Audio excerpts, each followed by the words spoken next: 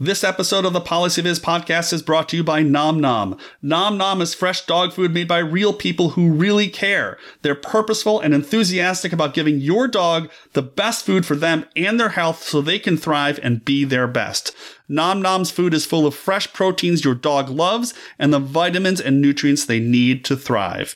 You can actually see the proteins and vegetables like beef, chicken, pork, peas, carrots, kale, and more right in the food. There's no fillers or weird ingredients with names you can't pronounce. Isn't it time to feel good about the food you're feeding your dog? Order Nom Nom today by going to nomnomnow.com and using the coupon code PolicyViz to get 50% off your first order plus free shipping. Plus, Nom Nom comes with a money-back guarantee. That means if your dog doesn't love fresh, delicious meals, Nom Nom will refund your first order. No fillers, no nonsense. Just Nom Nom.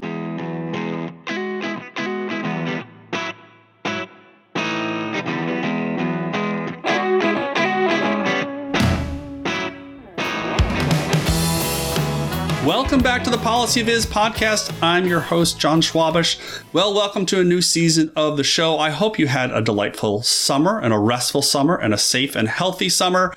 I spent a lot of time just relaxing, working from home, going into the office a little bit more. Very nice summer here in Virginia. Unfortunately, while a lot of the country was under terrible heat extremes, terrible weather, it was actually quite nice here in Virginia. So I don't know what to tell you about that, but I am ready to come back for another season of the podcast. Very excited for the guests I have for you today and going on into the fall and, of course, into next spring. Lots of stuff going on here at PolicyViz. I've been writing a lot of new blog posts, thinking about a lot of different types of things in the area of data visualization, including qualitative data visualization, how we should convince our managers and our bosses to think about data visualization. I also just finished a new virtual data visualization course. So if you or your organization's ever thought about trying to learn more about data visualization and didn't want to bring in a trainer for a full day thing, I just partnered up with Skillwave to offer a new course, The Art and Science of Data Visualization. I'll put a link to that in the show notes. So that might be something that you would be interested in learning more about. If you listen to this show, you probably would like to learn more about data visualization. So I hope that will be a class that will be useful to you. I'm also thinking about doing lots more stuff with Excel. As you probably know, I published a new book, Data Visualization in Excel, last May of 2023, and that book has been doing great. And so I'm trying to do more video tutorials on YouTube and on my Instagram feed so that you can learn more about how to do better with data visualization in Excel. Lots of stuff coming up, lots of changes in the field, particularly around social media as Twitter, now X, has sort of changed the feeling of the field. But I'm still out there trying to do my best to convince people to think harder about communicating their data through better charts, graphs, diagrams, and more. All right, having said all that, let's turn to the first episode of the 10th season of the PolicyViz podcast. I am so delighted to chat with Maureen Stone, formerly of Tableau, now retired, about color. As you surely know, color is one of the more important aspects of our data visualizations. It can help encode values. It can help direct people's attention. And there's lots of ways that people think and argue about colors, whether they're good, whether they're bad, whether we like them, whether we don't. It's objective. It's subjective. It's semantic. It's so difficult. And Maureen is one of the leaders in the field specifically, and most importantly for us, on how to use color in our data visualizations. So Maureen was so nice to chat with me last spring about a style guide question I had when it came to data visualizations and color. And so we reconnected in August, just a month ago, to chat about her work and her experience and some of the challenges that she has seen and tried to resolve when it comes to color. And I think for those of you who are using Tableau, how the early days of choosing and developing color palettes in Tableau worked. So Maureen was gracious enough to come on the show, and so now you get to listen to my conversation with Maureen Stone on the first episode of the PolicyViz podcast for season number 10. Hey, Maureen, welcome to the show. Great to see you. Thank you. It's good to see you too. How are things? How's the end of your summer going? Oh, it's been surprisingly busy between doing some music stuff and went down to the SIGGRAPH 50th conference. This is Right. the ACM SIGGRAPH Graphics Conference. And then getting ready to talk to you. So I think like my kids started school yesterday, so it kind of feels like my life kind of revolves around the school year. But I'm guessing now that you're retired, you don't really have that kind of pace anymore. I don't have that kind of pace around school. Have it for years. My kids are well out of the house. Right. But by being an amateur community orchestra player, it seems like, and my husband is too, it seems like the structure in our life is coming from the rehearsal schedules. But I'm also trying to get some more things in structured that are around tech and color and the like. So your podcast is a very welcome deadline. All right, great. So I think most people, I mean, certainly everyone who uses Tableau, but most people in the data visualization field know you from your work on color, your book, A Field Guide to Digital Color. And so I wanted to get into that, but I think it'd be really interesting for people to hear a little bit about your background and how you ended up at Tableau, like at the beginning, working on the colors, and we can talk about that in a little bit. But maybe you could just tell folks a little bit about your background and how you ended up there. Yeah, thanks. So I've spent the first 20 years of my career at Xerox Palo Alto Research Center, Xerox PARC, and I was there in the late 70s, starting in the late 70s. Doing illustration and design systems under John Warnock and Chuck Geschke, who are the Adobe founders. And we were really early into the whole world of graphic design and imaging going digital. And so there was this big transition from stuff that had been crafted by experts done with film to it's all just bits now. Yeah. Being part of the computer graphics community, of course, there was this revolution in how people were creating things. You didn't have to paint it. You didn't have to go point a camera at it. You just mushed bits around. Right. And they were creating these wonderful images, kind of things that we now see in movies. We're all digital photographers now. Yeah. And so in that context, I was working specifically on illustration and design tools, but was very interested in color and how it affected, how you created it and then how you got from the display out to the print. And that task, which is actually really hard. So anybody who's been around long enough, I mean, it's still a problem. You make a beautiful thing on your screen, you press print, you go, oh my gosh, what is it? Yeah. Back then it was really hard. And what came out of the printer was really bad. So that got me pulled into the image reproduction world. And to solve that problem, we had to get away from thinking about color as just RGB values or printed CMYK values and think about what they meant perceptually. So we had to go in and out of a perceptual color space and understand how people thought about color and could see color. So that's what really got me kicked off into the color world. Yeah. And that was the mid 80s, and did that work with some folks from the University of Waterloo. So from there, I kind of said, wow, I like this color stuff, and got engaged in the people who do practical color of various forms, started bringing ideas to the computer graphics community. So I decided after 20 years, I wanted a more flexible life, and I started a one-person consulting firm called Stone Soup Consulting, and that was it was 1999. And as part of that, I did a couple of different interesting things. One is to write the book, The Field Guide to Digital Color, because I learned all this stuff and I wanted to write it down. And the other was get engaged with Pat Hanrahan and the computer graphics lab over at Stanford University. So we were living in the Bay Area at the time. And I'd met Pat back in the SIGGRAPH world.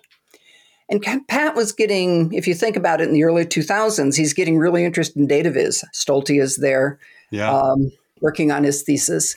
And so Pat and I got together and he says, I want to think about how best to use color in visualization. Let's work out some principles. I'm giving this course. And together we came up with some very key ideas about using color for function and how you would use it in viz. How to take this massive world of color and kind of précis out what we really needed. So cool. And suddenly we moved to Seattle because of my husband's job. I'm still contracting. Right. And a little later that year, I get a call from Stolte and Jock McKinley and Christian Chabot. And they say, we've got this thing called Tableau, which I actually had known about. And I've known Jock forever as well. Can you come help us make the color really, really excellent? And I thought, sure, that sounds great. That sounds like fun. Color for bar charts. How hard can it be? Right. And that just turned into my second 20-year career. So like right at the beginning, they were thinking about color in kind of a innovative, different way. Like we're not just going to pick something random. Like we want to think very hard about it. Yeah. They wanted the appearance of their product, the vises you produced, to be just excellent. Both Pat and, all of them, Jock, Pat, Chris, all cared tremendously about the presentation. They knew that good design was essential for people understanding them. And this is back in the world when, people were using Excel and gray backgrounds and black grid lines and screaming bright colors, and everything created around data looked terrible unless you were doing very bespoke sort of visualization. Right. So that is really fundamental. Tableau cares about color, but they also care about, all aspects of the visual presentation of the viz. So you get into Tableau. I want to be able to make this clear for people because I'm guessing there are some people out in the data viz world or who are sort of on the periphery. They make graphs and they say, like you said, how hard can it be? So you make a couple color palettes. Like, what do you do with the rest of your time? And so that's like you were like director of the research department. I don't know what they called it at Tableau. We just called it Tableau Research, but all of this predates that by a long time. This is 2004. Yeah. And I worked as a contractor, getting a contract a year up until 2011 when I actually joined Tableau. Oh, wow. Okay. As a UX designer. Yeah. Because that was the job Jock had. Yeah. And Tableau Research came shortly after that. So this was applied practice from what I already knew and sort of drove a bunch of research that I did even while I was still a consultant. Right. So tell me a little bit about those early days of developing those palettes, because now there's a lot that are built into the tool, but the very beginning version. Yeah. You can add your own. Yeah. So the first thing we had to figure out was how are people to think about color, right? If you do a bespoke sort of viz, you kind of create the viz and then you color it. Yeah. But in Tableau, what you're doing is you're moving your data, you're dragging and dropping, and it makes viz after viz after viz, right? Right. And so we wanted color to be associated with the data and its function, not we've created an illustration, you now paint. And in fact, we really didn't want to give people the freedom to just arbitrarily paint their views. We wanted them to, by default, create excellent color. Mm-hmm. So that meant that it functioned well. Categorical colors distinguish different categories. Quantitative colors try to give you a sense of the order and magnitude of numbers. And we wanted the viz to be front and forward and all the other stuff quiet behind it, the grid lines, the background, anything we called formatting. And we wanted it to be right for every view. Mm-hmm. So that makes the problem really, really hard, because when I assign the color to the data, to the categories themselves, not to the marks, then you start seeing a lot of interesting challenges about, that color looks good small, but it looks terrible large. I've got a lot of categories here. How do I remember what color goes with which? I can always produce a legend, but we discovered people kind of liked them to be semantic. Of course, there's issues of legibility and accessibility. I was just saying, then there's the difference between categorical and quantitative and sequential and all these different pieces that, like, I remember those early days of Excel with that dark gray background and like the bright green, and the Tableau colors are just much more, well, relative to those are much more subtle. But relative to those, everything was more subtle, I guess. Yes. So was there a goal of saying, we're going to have this many colors and this many separate palettes? Or was it more constrained than that, less constrained than that? The original goal was to have something that worked by default. Yeah. And so there was an open question. Well, just as was it palettes plus application to data the right UX? And once we decided on that, there were a lot of details to work out. Yeah. It was, well, how many colors are in the default Tableau palette? Right. People like to see a lot of them, but if there are too many of them, you have chaos and you can't distinguish them. So I did actually a bunch of, very applied color research, pushing colors around in a perceptual color space, using a combination of Adobe Photoshop, that's that CIE lab space, and my own custom tools to kind of push and measure. Right. There are metrics you can use. Mm-hmm. They aren't perfect, but they're better than just having to eyeball everything. Yeah. And thinking about all these issues. And we came up with 10. We came up with the Tableau 10. Mm-hmm. And kind of an interesting thing about the Tableau 10 is that it lines up pretty well. You can name those colors. We knew that there's a red one and a green one and a purple one and a blue one. Mm-hmm. And this turns out to be really important for how people think about color and certainly talk about color. If I'm pointing to the display and I say, that red bar there, as opposed to this reddish, orange, mauvish, purplish thing, Yeah. So think of your Crayola colors that you got. Yeah. There's kind of 8 of them. It turns out there's been research that says there's kind of 11 basic color names that we English speakers all use and recognize. And so the Tableau colors are white and black. They're not those colors. So we had to add kind of a blue-greeny thing that doesn't really have a simple name. But to make a full 10. Mm-hmm. And as we talk later about research, that sort of research around the semantics of the color, how you hold the color in your head, turns out to be really interesting and important to make it easy to use. Right. In terms of how screaming bright are they, we knew that good design principles did not make things that were screaming bright. Mm-hmm. If you also, but back then, even people were still printing those screaming bright colors don't print either. Yeah. So we wanted something that really looked sophisticated but legible. Mm-hmm. Every time I'd make palettes, I'd get feedback from Chris, who's got a very good eye, and from Jock, and I'd get, Christian Chabot would have opinions about the UX and the general. Did he think he could sell it? Yeah, right. Did the customers love it? Yeah. It was this really tight, iterative sort of thing. Yeah. And then when the tools started to kind of take off and there were more and more users, did you receive feedback from customers and were you able to was any of it useful that you could implement? Well, certainly the first thing we got was more colors. So we kept Tableau doing 20.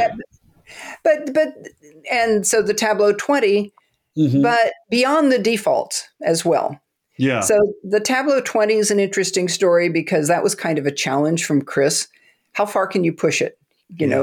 Maybe we need more. At some point, the colors, mentally, they're not distinguishable. You can't mm-hmm. kind of remember what they mean. Yeah. But if I'm taking a big hairball of a scatter plot, and I want to pull apart all of those different categories, even if they're not quickly and uniquely identifiable, I can at least see that they're different.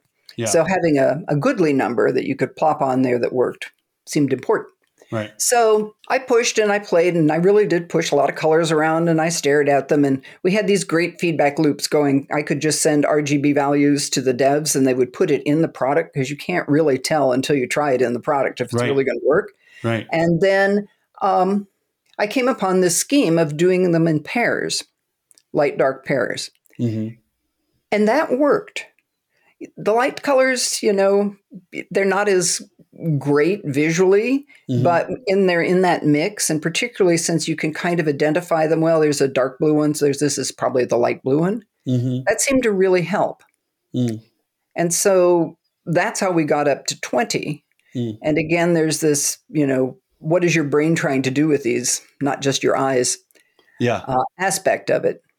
But they wanted colors they needed some sort of stoplight colors, because business people need those. Right. So I carefully designed them. So in fact, they vary enough in lightness. They are distinguishable by people with red-green color blindness. Right. Right. Not as great, but they're different. Yeah. They wanted just different aesthetics. If you're going to do a dashboard and you had multiple views, you didn't want to use the Tableau 10 over and over again because the red one here might be mean different data.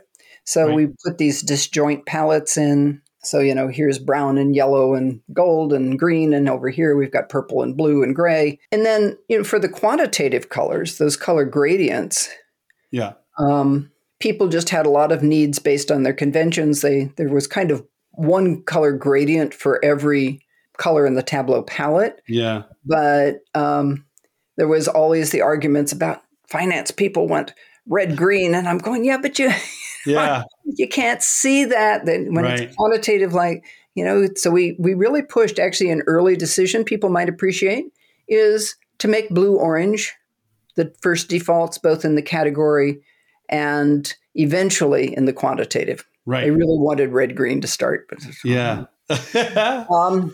so that's the kind of feedback. It was customers saying, I am using this. I have real functions. I have real standards.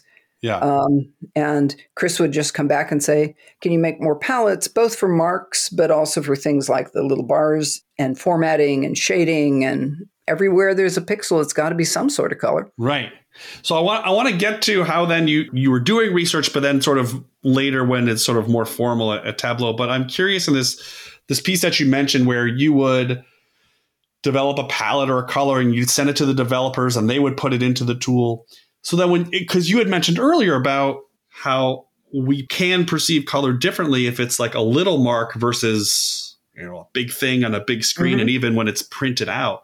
So what did those experiments look like for you? Was that you bringing in data in Tableau and just trying as many things as you could? Well, so that I call that problem color and size. And it's a really well-known color perception phenomenon.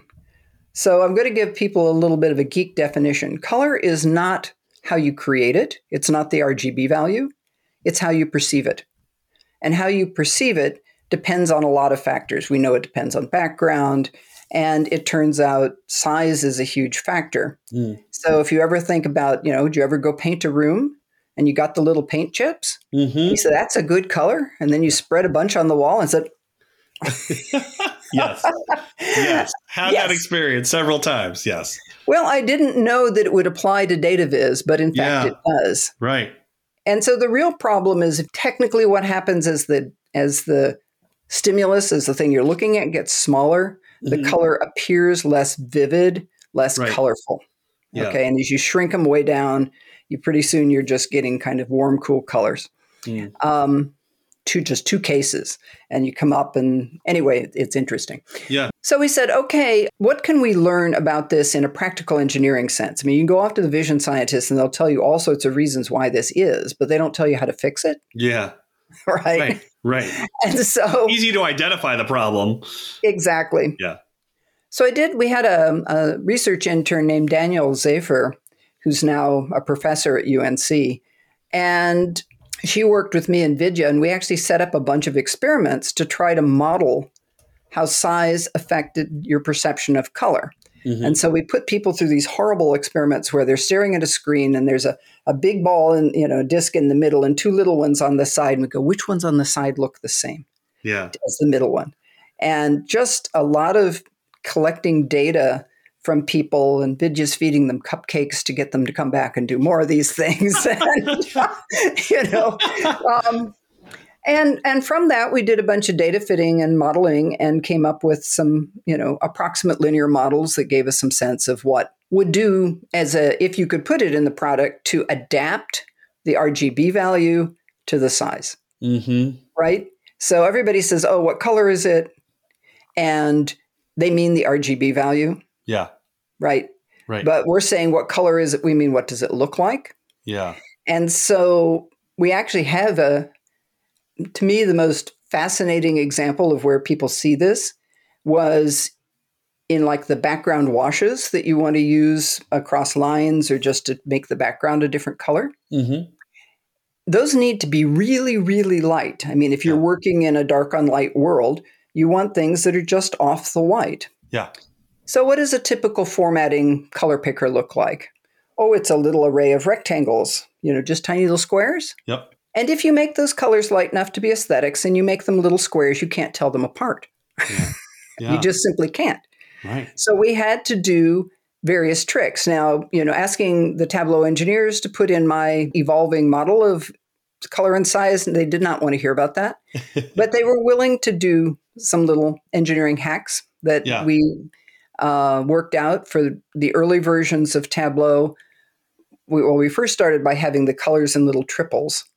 Mm-hmm. So if you look at the Tableau color picker, there's darker ones and then lighter and lighter ones underneath in little steps of 3. Right. And that's because those little light ones is probably what you really want on the background, but you can't tell what color it is, but you can tell what color the ones above it are, which are also useful for other things, right? Yeah. So we're kind of labeling them. Right. The other thing that we did when we redid the colors, 2014, I think, we just flat out lied in the color picker. We put colors there. Yeah. But it's not lying, right? We put the right color there. It's just a different RGB value. Right. So we actually adapted what the user saw so that when it was applied, they got what they wanted. Right. And so that, for this there's a lot of color issues, but the color and size in particular, I want to make a point, people.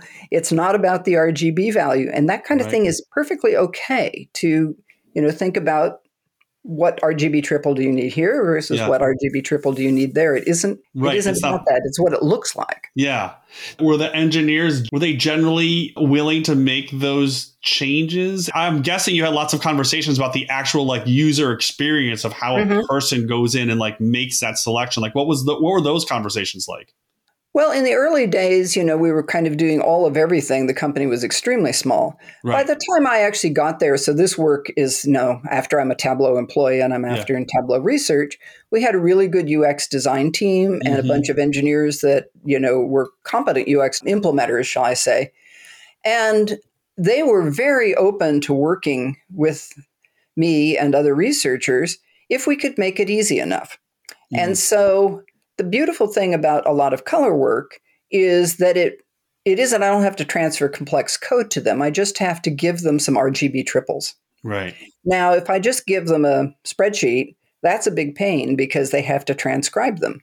So I would write code that would actually write the C++ tables they needed and let them drop it in. Oh, interesting. And if you do that, then they're like, okay, I'll just drop the new table in. It's easy peasy, right? Yeah, and so I also worked a bunch with the Tableau formatting team, which we were working mostly on format, but it kind of affects marks a little bit. But as we worked on the new design for the formatting system, I just found it a great experience to work closely with the visual designers and the UX designers and the engineers to say, how can we, what is practical? What will really work here? But, it's good practice, but it also gives this really interesting and excellent, it's doable, it's practical. Right. But it's also interesting the way you describe that, because it is, even within this team, this broader team, you are talking to the engineers and trying to talk in their language to make their lives easier, which is a lot of what data visualization is about, is kind of talk someone's language so that they can get something out of the graph. And you're doing that in the process. It's very meta, I guess, to build a data visualization tool where the whole point is to be able to communicate to people who may not actually speak that data language. Just kind of interesting. Well, I started my life as a software engineer, so right. So you kind of knew that language. Okay, so now we're in 2014, 2016. Tableau Research has kind of started up as its own, kind of sounds like a formal group.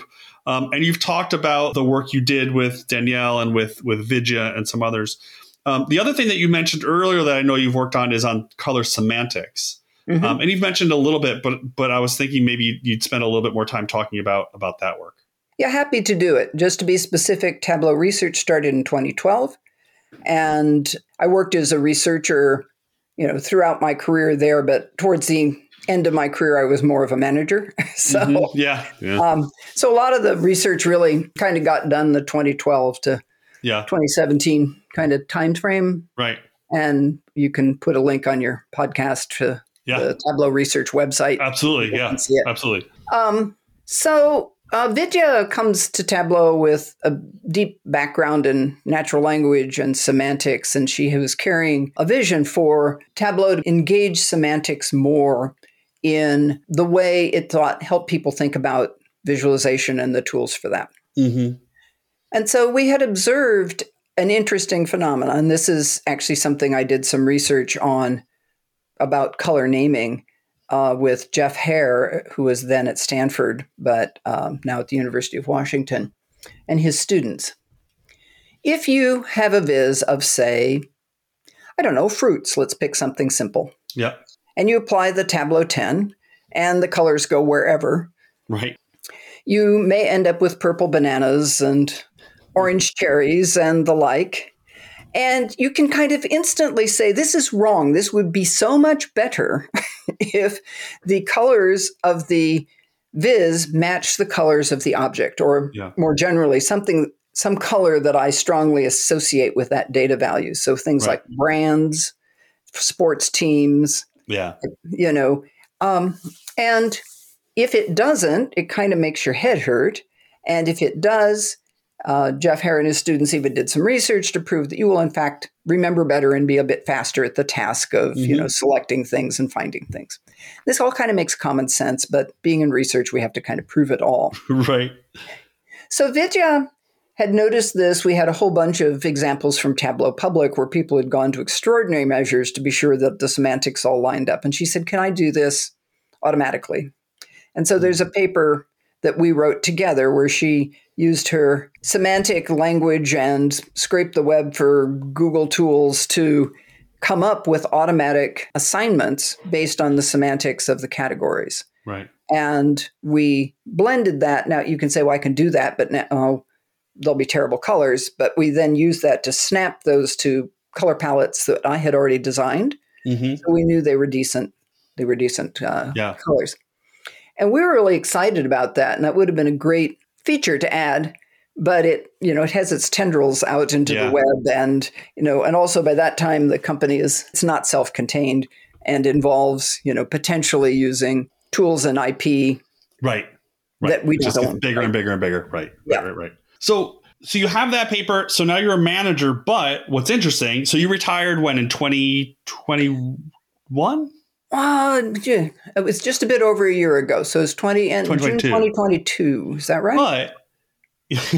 But now you have a new paper with Danielle and with Colin Ware on the rainbow color palette. I want to give you a few minutes to talk about it. But to me, it's fascinating because, in my relatively limited time in the data visualization field, the first big fight you run into when you get into this field and you hear about Tufte and Few is you should never ever use pie charts.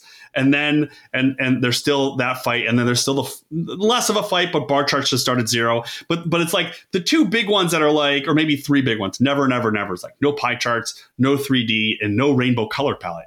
And you have a new paper out. I'm gonna bring it up because I want to make sure I get the title exactly right, because it's right here. So rainbow color maps are not all bad. So this is like I don't know how many people get excited about this. For me, this is really exciting, right? This is like shaking one of those like fundamental beliefs. Yeah, right. Shaking the fundamental beliefs that people have, but maybe not based in certainly thorough research. So I thought we would talk about that before we wrap up, because it's really kind of exciting stuff, I think. Thanks. Colin Ware was the instigator of that paper, but he reached out to me and Danielle. And so Colin comes more from the scientific visualization community than the InfoVis community. Right. So there, the whole world of, we've talked in Tableau mostly about categories, but we too also map quantity to color. It's just, we don't do it over images. And so and he had been asked to review yet one more paper, or no, actually he found it published, one more paper saying the same old things about why the rainbow is bad. Right. And we went back, and the first paper that said the rainbow is terrible was was in the mid 80s. Okay. And here it is, the 2020s, and you have to ask yourself a couple of things. Why do people still use them? Yep. Is it because people are idiots, or is it because there's something we don't know? Mm-hmm. And furthermore, why do we keep publishing the same old rants over and over again? Because nobody's adding any new information about it. Yeah. So it kind of breaks down into two kind of domains. What is a rainbow is the first one. The original rainbows were, if you think of the HSV color space, and you just kind of go around that circle. Mm-hmm. So what you're doing is you're going around to the corners of the RGB color cube and taking the brightest and most vivid colors. And when that was, invented back in the mid 70s, that was really exciting because computers were really slow and that was really cheap. Okay. Yeah. And it was better than asking people to think in RGB. Fine. But when people started doing digital imaging, for visualization of this sci-viz stuff, they grabbed that and they plopped it on their images and they created visual chaos. Mm-hmm. Okay. But we know why that particular rainbow creates visual chaos. And one of the reasons is because the colors in lightness are jumping up and down and up and down. Whereas if you think about, an image of a 3D surface, you would want to look at it in grayscale and see the shading just exactly like it would be in nature with the black and white photography, while your eyes would work. And your color map needs to do something similar. Otherwise, you start losing shape from shading. Mm-hmm. But a lot of his tasks aren't shape from shading dependent. Right. And there are a lot of rainbows that can be made. I mean, a rainbow is just a multicolor color map, right? Right. We use them all the time and people like them because the classic, I'll just start with one color and make it lighter. You can't see really very many levels. Yeah. Especially if the data is scrambled. Yeah. Okay. And so people add some color to it. And now the fact that your brain says, oh, this is the red part. And we're back to semantics again. This is the blue part. This is the green part. Yeah. Acts as kind of a ruler for where you are. Yeah. Okay. And makes it really easy to create categories, regions of similar data values. Yeah. Now, the other problem is if those are arbitrary categories, they don't have anything to do with the data semantics, then they give you, a false idea of what's important. Right. But if they do line up with the data semantics, in fact, it's extremely powerful. So that is, this is about the task and why people do it. And so our messages were twofold. If you're going to do rainbows, use good rainbows. Mm-hmm. We know enough. You can stop beating up the HSV rainbow. Yeah. I don't want to see another research paper. Right. Use an HSV one, it compares it to well-designed multicolor ones and says, oh, this one is terrible for all these reasons. I'm going, that's in the literature. Yeah. But then again, now we're back to, so why do people want multiple colors, right? I think we're hearing something about how it is easier to see if you do get these categories. Mm-hmm. And even for some tasks, I'm less familiar with than Danielle and Collins, but especially Danielle is going, even the bad old rainbow doesn't work too badly, once you get used to it. Because in fact, what you do want is to color these things that are the same values in different part of the images, bright, recognizable colors. Yeah. Yeah. And that's a very different, so we just don't know enough about what people want. Right. And what they're trying to do with the color in these quantitative situations. But it's so interesting because it also ties back to what you said earlier about semantics and, a yellow banana versus a purple banana, and also your conversations with the engineers, because I remember talking to, I think, like family and talking about the rainbow color map and how, in the hurricane, or the weather map, saying it's not, you should use something different. Like, why? Red means it's hot. Blue means it's cold. So like people understand it like at a sort of a core level, but then we get into all these arguments and the three of you have sort of demonstrated, which to me, I don't want to say it was mind blowing. I'm not going to go that far, but like the fact that, the rainbow palette doesn't have to be kind of the one that you just see online somewhere, you can vary those segments. And that I think is just really interesting. You touch on a really other important factor. In those weather maps, people are really familiar with this. Right. And they're not, in some sense, they're not broken, right? What you're doing is you're saying this is hot, this is cold, right. And you can set them up so that, the color name shifts at on the tens boundaries, right? So 60, 70, 80, 90. That would be like really easy to read. Right. Right. And so why yell at based on some principle? You have to think about what people are doing. Right. Sad thing with the color maps is they're having to extend them up in terms of temperature. But right. So I want to close up by your thoughts on, because you mentioned several times already that there's more to know, and I'm curious where you think the big areas are that people can and should and are exploring in the research world. Well, I would say both research and product. So one is simply to stop focusing on single vises and start thinking about dashboards and more complex displays. Yeah. Right. That I've seen some early research on people trying to normalize the colors across different, you patch together a bunch of views and now you want, anything that's the same data value to have the same color and anything that's a different data value to have different color. Well, computers can help you do this. Yeah. I mean, at the very least, they can tag it, and people are showing that, of course, you can set up optimization systems that will even set it. Right. So let's stop thinking about color as just one viz. I'd like to encourage people based on the rainbow color map paper type work to say, can we stop just saying there's got to be simple hardcore rules that everybody has to follow? This is people trying to look at things and see them and understand their data underneath it. This is not an easy problem. It's not going to be a handful of rules. There's a handful of rules that keep you from, see how to say this politely. You can get rid of the stuff that clearly is terrible. Yeah. Right. And then you can leave people with a core of things that are good enough. Yeah. Right. So stop trying to optimize for perfection. Oh, is it 6 colors or is it 5? And say, how do we make sure you get rid of the really terrible cases? And then let people have the flexibility to play within the okay space. Right. And some people have proposed that AI can help with some of this, that the AI can also play within this reasonable space. Given the success of AI for images, I think that's quite possible. Yeah. And then remember that not everybody sees the same. And so instead of saying, we have to have these hardcore rules so you never make a viz that someone with extreme color vision problems or spatial vision problems can't use, can we use our computers, our tools and smarts to make things adaptable? And let people kind of give you feedback about what's useful and what's not. Yeah. Right? If color can be really important and it can be really not important. You can make perfectly good visualizations in grayscale.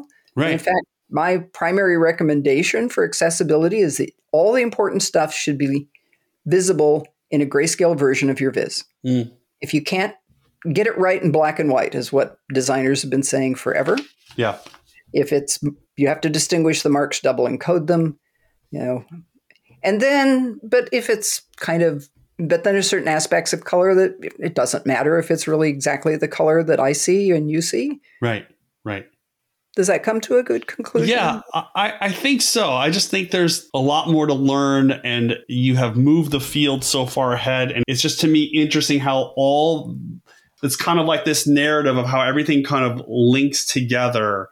They're all separate, in some ways, separate projects or separate tasks or separate tools or separate this, but they all sort of link together in how people think, view, talk about color.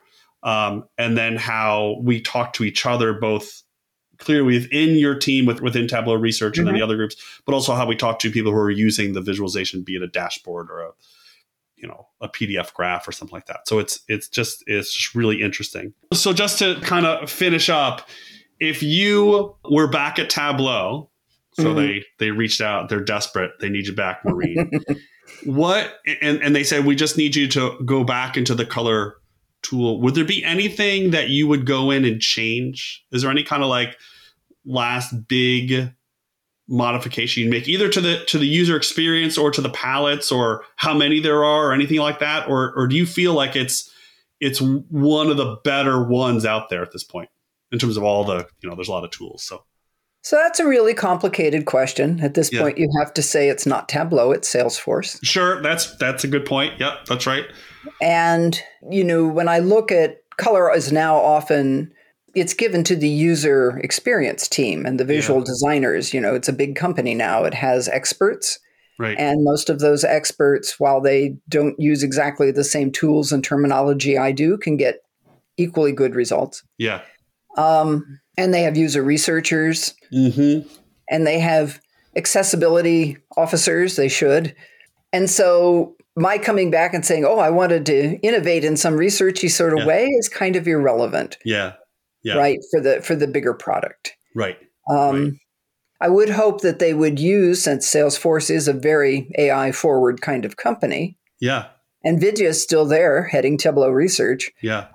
That, we will see some of these semantic ideas get in even to the color world as well as other parts of Viz.